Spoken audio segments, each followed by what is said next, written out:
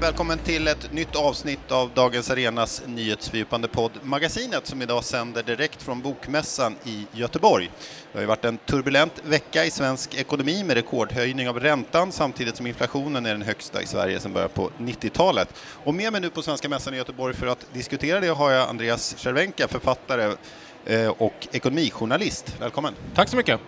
Ja, vad säger du om beskedet från Riksbanken här att höja styrräntan till 1,75%?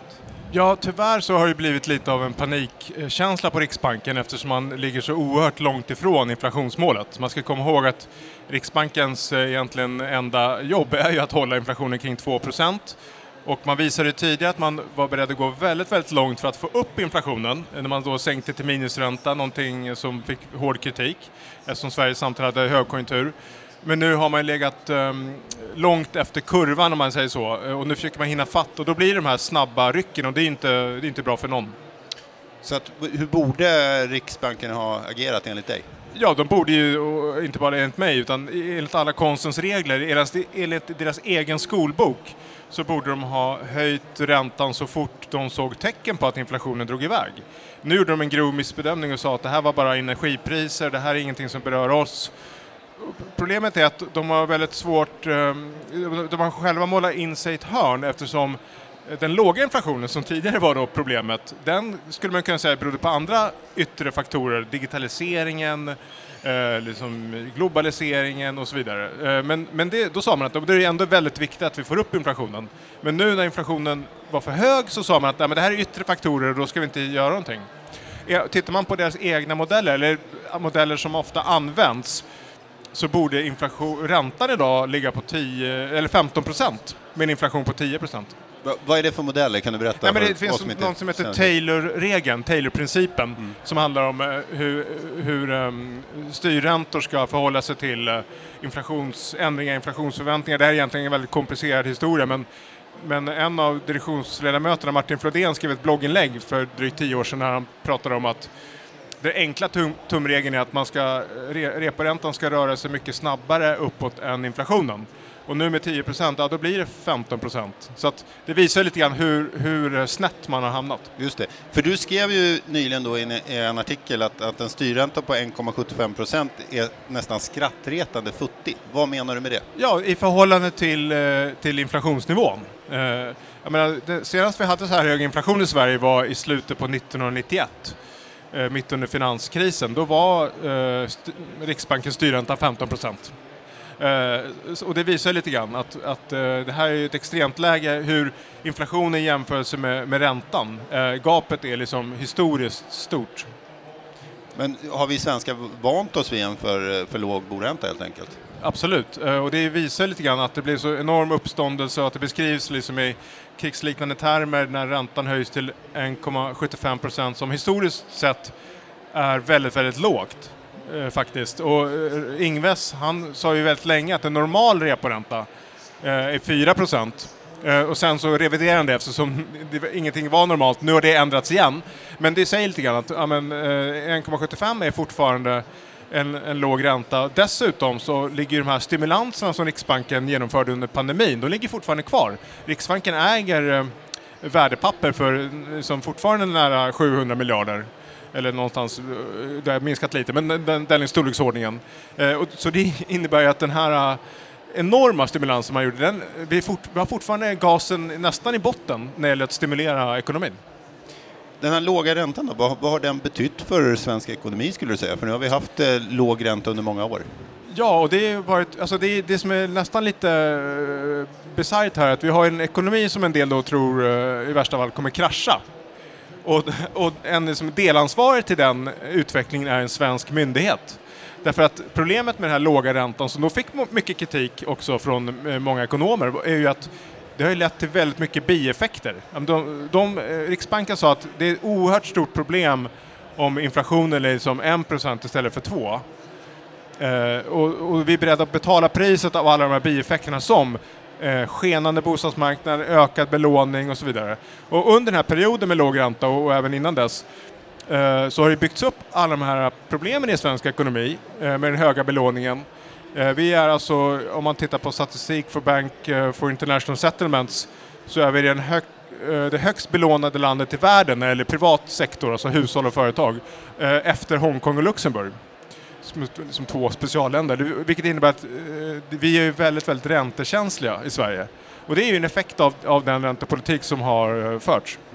Vi lånar för mycket helt enkelt. Vi har lånat alldeles för mycket och då blir vi väldigt sårbara för nedgång. Och det var ju en diskussion om det här. En del sa, det fanns ju experter då, till exempel Lars E.O. Svensson som satt tidigare i Riksbanken, som hävdade att det här med, och det finns många som hävdar fortfarande, att det här med att räntan skulle slå så hårt mot Sverige, det är en myt och det finns ingen risk för att vi drar ner vår konsumtion och så vidare. Men nu ser vi ju i realtid hur ekonomin verkligen stannar upp och vi drar ner på vår konsumtion för att vi har drabbats av den här räntechocken samtidigt som det har kommit då en kostnadschock i form av inflation.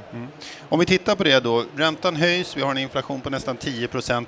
Hur oroliga ska svenskarna vara över sin ekonomi just nu? Ja, det är ju ett bekymmersamt läge. Det är ingen snack om det. Och det som jag tycker är mest bekymmersamt, att det här, alltså den räntepolitik man förde länge, det gynnar ju faktiskt de som redan hade det bra. Alltså de som ägde tillgångar, de allra rikaste, men också någon slags välmående medelklass som åtminstone på pappret blev rika på sina bostäder. Medan den del av befolkningen som inte äger hamnade efter. Nu med den här höga inflationen så är det de som drabbas hårdast. Jag menar, en livsmedelsinflation på kanske 15% och 20% i vissa fall slår ju jättehårt mot hushåll som har små marginaler. Så de drabbas ju hårdast igen. Så det är liksom en asymmetri i räntepolitiken, tycker jag, där man gynnar de mest välbeställda. Och samtidigt pratar man då om här i de kommande avtalsförhandlingarna att det kanske inte blir några löneökningar också. Alltså, det är tuffa tider nu för en vanlig svensk löntagare. Alltså. Ja, när inflationen har ätit upp 7 års reallöneökningar. Det är ju ganska lång tid.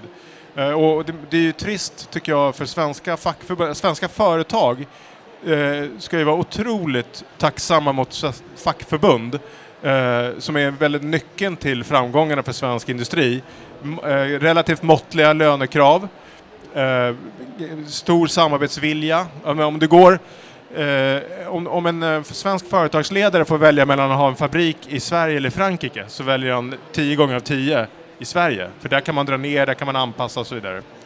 Och det är ju lite tråkigt att de då har fått så att säga, dåligt betalt i form av att de får den här inflationschocken och då ännu en gång måste säga så här, nej, vi kan inte kräva mer, vi måste ta ansvar, vi kan inte kräva mer löneökningar för då drar det här iväg.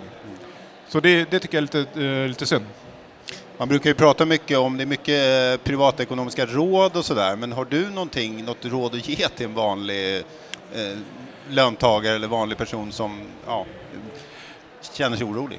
Nej, alltså det är ju oerhört svårt. Alltså man måste komma ihåg att om då människor på Riksbanken som då har doktorerat i nationalekonomi är helt som förvirrade egentligen och kliar sig i huvudet över utvecklingen, då är det svårt för vem som helst att förutspå. Men jag tror svenska folket är ju ganska intelligent när det gäller ekonomi.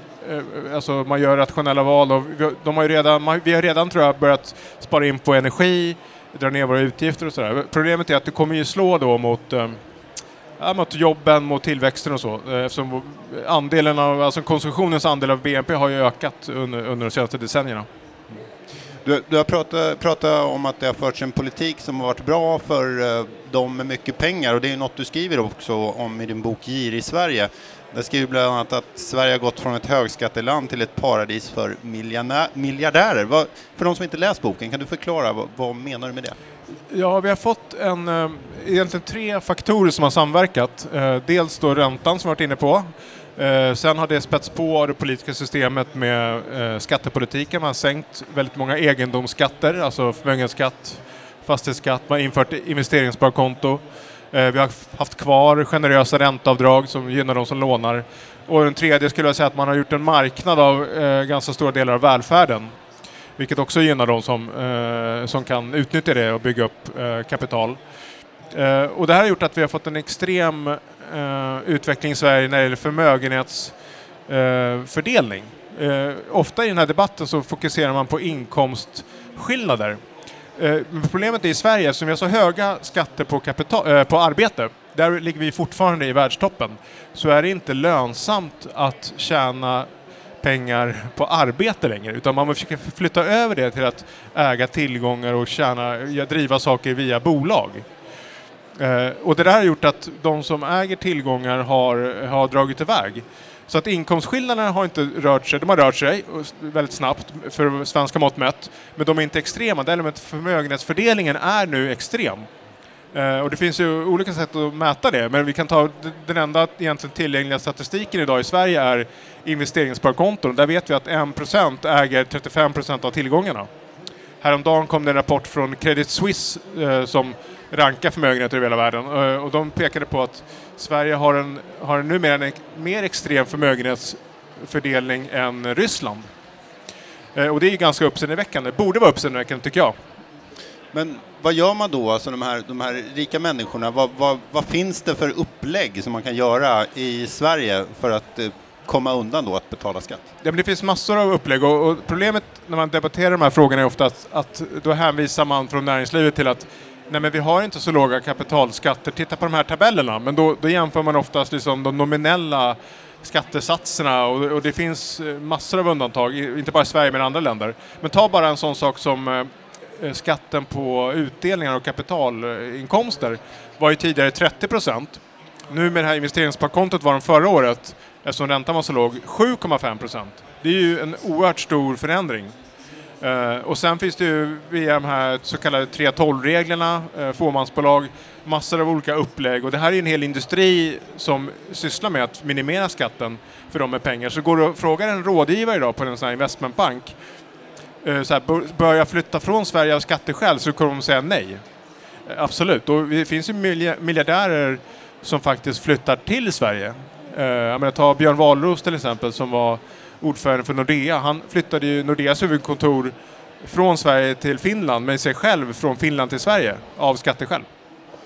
Ja, för du jämför ju bland annat Finland i den här boken, och då skriver du att där är skatten på kapitalinkomster på över 300 000, 34%. Man har kvar både arvs- och gåvoskatt. Vad hände i Sverige?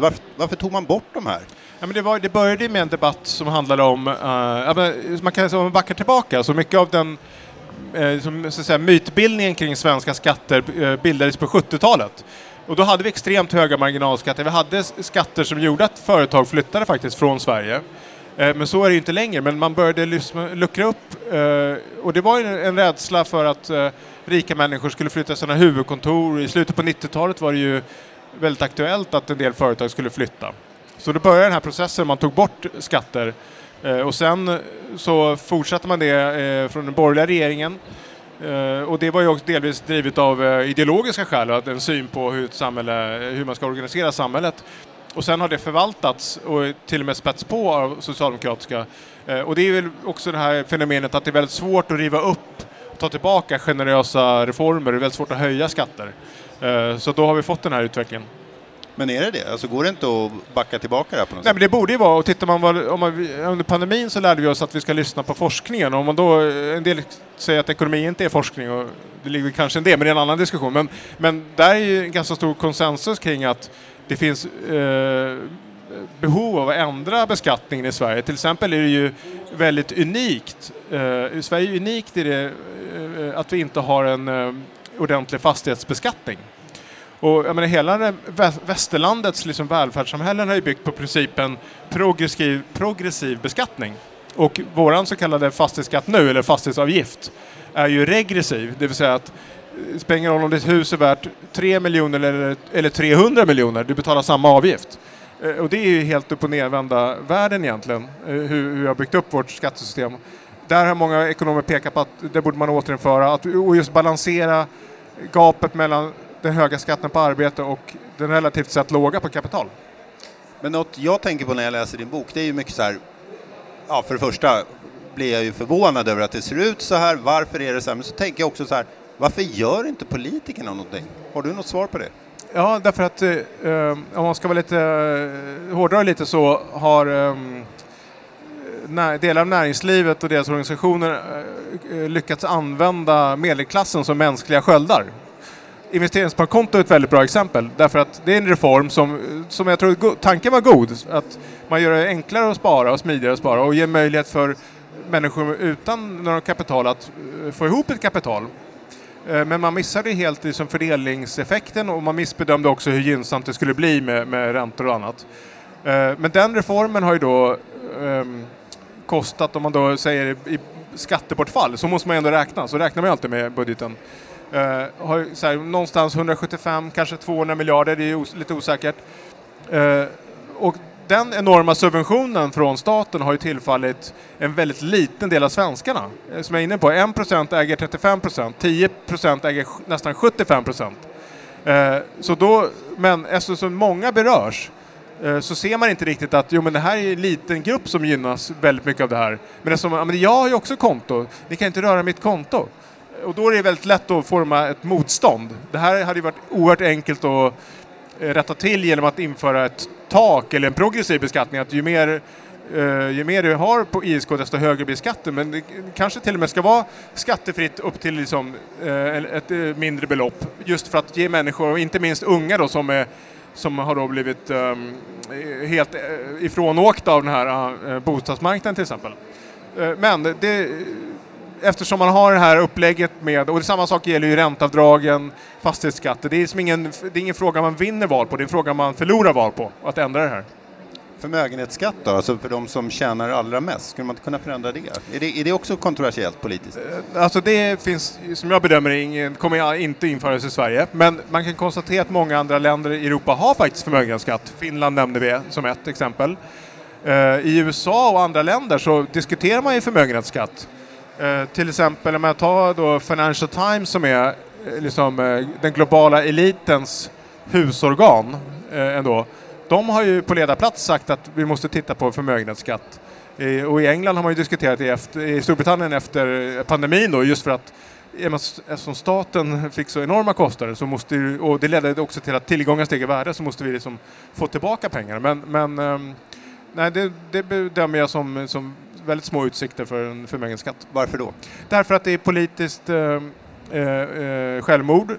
Därför att det är lätt att trumma upp liksom motstånd, och från näringslivets sida kan man säga skrämma med företagsflykt och så vidare. Men tittar man lite mer nyktert på det, och det finns ju forskare som har tittat på skattesystemet, så har ju en del pekat på att en sak, om man inte har förmögenhetsskatt så borde man kanske ändå ha någon form av arvsskatt. För att så här, när förmögenhet fördelas och går över generationer så kanske man ska så här, men någonting med att just ha ingen gåvoskatt, ingen förmögenhetsskatt, ingen arvsskatt, ingen fastighetsskatt, det blir ju liksom, det blir ett ganska extremt upplägg. En annan sak du skriver om i boken är ju det här med vd-bonusar. Och du skriver då att man tar bort sånt som inte funkar i företag, det är man väldigt noga med. Men just när det gäller bonusar så verkar det finnas kvar fast det inte verkar ge någon effekt. Vad tänker du om det där? Ja, det finns ju massor av studier som visar att bonusar är ganska ineffektiva och till och med kan vara kontraproduktiva. Sen är det, jag bara noterar liksom att när jag började som journalist så kunde det bli raseri kring någon vd tjänade 10 miljoner och nu kan någon tjäna 100 miljoner och det är liksom, det hörs inte ett pip ur någon slags allmän moralisk rättvisesynpunkt liksom, och rimlighetssynpunkt. Så det finns ingen koppling heller till företagens vinster eller någonting, utan det här har ju dragit iväg. Det är delvis en internationell trend, men jag tror att man kan säga att en förklaring är att det är så här, det är som en tävling. En annan förklaring är faktiskt att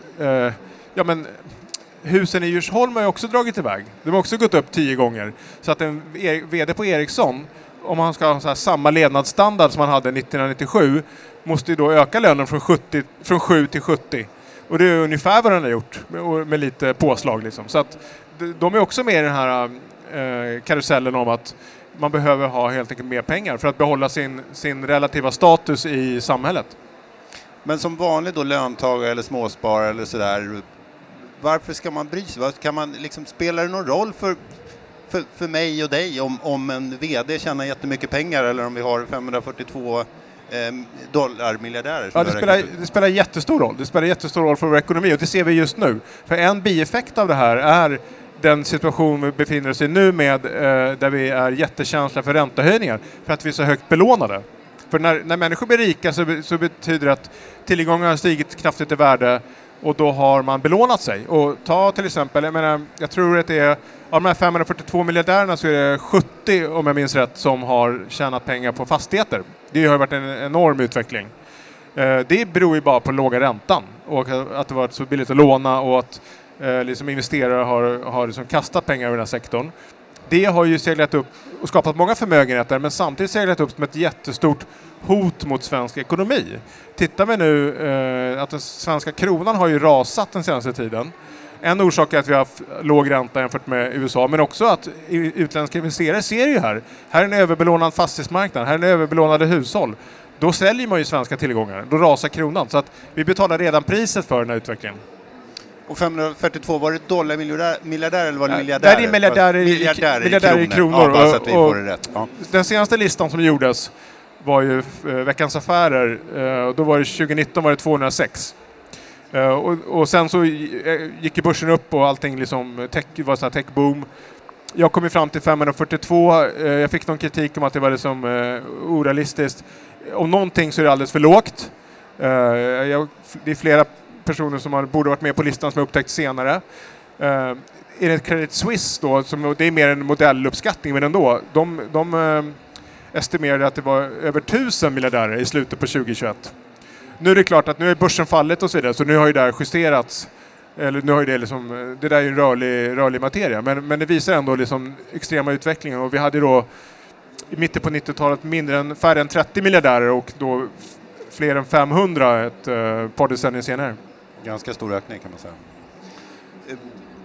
Vi har varit inne på en del åtgärder som man kan göra, men du menar ju att det här är skadligt för Sverige och för svensk ekonomi. Så vad är realistiskt och vad är görbart för att göra någonting åt det här? Ja, men problemet är ju så här, alltså man har inte gjort någonting på lång tid, så är det allra sämsta läget att göra en förändring är ju nu, när vi är i ett akut ekonomiskt läge. Ta till exempel amorteringskravet, det borde ha införts för långt innan det infördes. Ränteavdragen borde ha fasats ut, särskilt när räntan var låg, för då hade vi kunnat hantera det bättre. Men nu kan man ju inte göra det, för då blir det ytterligare en smäll för hushållen. Och nu kanske till och med vore det rimligt att tillfälligt pausa amorteringskravet, eftersom vi har då en räntechock, men då en annan kostnadschock på allting, energi sådär. Kanske inte för alla hushåll, men för en del. Problemet med det är ju att det är lite grann som det här med klimatet, att vi måste ju ställa om, men när det blir kris så tvingas vi ta ett steg bakåt. Det är klart att vi behöver ju mycket sundare lånekultur i Sverige, men det är ju väldigt jobbigt att gå liksom cold turkey och så här, att ta bort ränteavdrag och amorteringskrav och så vidare liksom över en natt. Så det är problemet med att inte göra någonting under lång tid. Men jag tror att man måste sätta sig och titta på det så här, den hela bilden. Vad kan vi göra nu? Och framförallt signalera vad ska vi göra sen. Det är minst lika viktigt. Att vi ska inte fasa ut ränteavdragen nu, men vi kommer göra det så fort det är möjligt. Vi ska pausa amorteringskravet just nu ett halvår, ett år för vissa. Men vi kommer absolut att ha det senare. Så att den typen av politik som är lite mer långsiktig tror jag vore bra.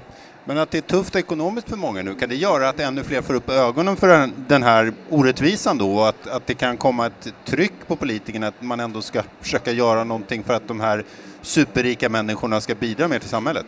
Det är intressant att den debatten har ju förts i många andra länder efter finanskrisen, inte minst i USA till exempel. Och den här känslan av att delar av befolkningen har halkat efter har ju kopplats ihop med de här politiska strömningarna i många länder. Och det som oroar mig i Sverige är lite grann att vi har haft en period där vi har egentligen haft det väldigt bra. Vi påverkades inte så mycket av finanskrisen 2008.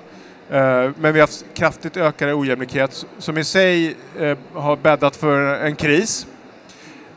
Och tittar man på forskning så visar det att efter finansiella kriser så sker det en radikalisering av politiken. Högerpartier på yttersta, alltså extrempartier på högerkanten går framåt, populister går framåt. Den utvecklingen har vi ju faktiskt haft i Sverige redan innan kraschen. Så jag är lite orolig för om det här nu blir en väldigt djup lågkonjunktur, vad kommer hända då? För då blir det ju en jakt på syndabockar. Och debatten i Sverige har ju inte handlat om att några rika har fått det för bra, utan det har ju handlat väldigt mycket om att de som har det sämst borde få det ännu sämre. Lägre bidrag, hårdare krav, kastas ut ur landet och sådär. Men det finns ingen möjlighet för att vänsterkrafterna blir starkare då? Det skulle man ju kunna tro, men det här valet tyder inte på det. Det är intressant att konstatera att Vänsterpartiet la ju fram ett antal skatteförslag som har fått brett stöd av ekonomer. Och ekonomer som är mer, skulle säga, som högerekonomer snarare. Därför att man tycker att det här är liksom vettig väg att reformera skattesystemet. Vänsterpartiet backade ju valet. Så att det finns ingen liksom... Av någon anledning så har den här frågan inte kommit upp på det sättet som verkar förändra politiska landskapet.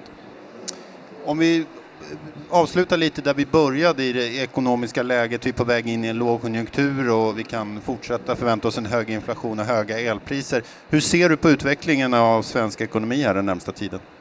Ja, det blir väldigt intressant, eller väldigt avgörande tid där, och nu hänger det mycket på den nya regeringen eftersom Riksbanken har ju nu, rätt eller fel, slagit in på den här banan. Det kommer komma fler räntehöjningar. Det kommer slå hårt mot svensk ekonomi. Det är inte säkert att det lyckas för det har gjorts alldeles för sent. Då måste ju politiken kliva in. Politiken kan ju också göra saker för att få ner inflationen. Man kan förbättra konkurrensen. Man kan göra saker på energiområdet. Man kan göra kortsiktiga saker för att stötta de mest utsatta hushållen så att man inte får det som en onödig krasch och så vidare. Så nu är det liksom politikens tid att kliva in och försöka hantera den här nedgången så att den blir så mjuk som den kan bli. Och vad kommer hända där? Alltså, vi har en ny regering nu. De har ju det återstår att se. Vi vet ju ingenting om den här nya regeringen, vad de tänker göra. Vi vet att det har lovats väldigt mycket saker i valrörelsen. Det har lovats skattesänkningar till höger och vänster och så vidare. Och vi får se vilken nivå av ansvar de är beredda att ta, får man ju säga. Men det är klart att det är massa saker som måste adresseras. Så jag skulle nog se att man lanserar en slags form av krispaket. Alltså backar man tillbaka 1990 så la ju socialdemokratiska regeringen fram ett så här paket. Man skulle ha prisstopp och hyresstopp och strejkstopp och sådana saker. Det var ju väldigt radikalt. Och det fick ju också nej i riksdagen. Men någon form av politisk intervention i ett sånt här läge. Om man nu säger att det är en krigsekonomi vi är i så kan det också motivera extraordinära åtgärder och kanske inte bara att kasta ut pengar till hushåll och låtsas som allt är som vanligt. Det är kanske inte det enda man kan göra. Men kommer vi få se en förändring i och med att det kommer bli en borgerlig regering? Nej, det vet jag inte. Det enda jag vet är att de kommer ha det här elstödet och det är säkert rimligt, men det måste ju kompletteras tror jag, med mycket andra saker. Och man kanske måste försöka hitta ändå någon slags fördelningsprofil på alla de här stöden. För annars, jag menar, vi ska ju förbruka mindre el. Vi ska inte låna mer och så vidare. Så då kan man inte bara helt blint ge massa stöd som ger incitament till motsatsen. Det kan ju driva upp inflationen. Och i USA har man ju lanserat det här Inflation Reduction Act.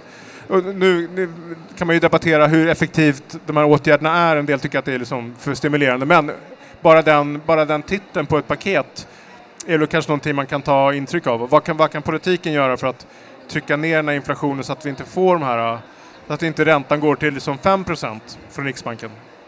Med de orden så får jag tacka dig, Andreas Cervenka, författare till boken Girsverige och ekonomijournalist på Aftonbladet. Tack för att du var med i magasinet. Tack så mycket.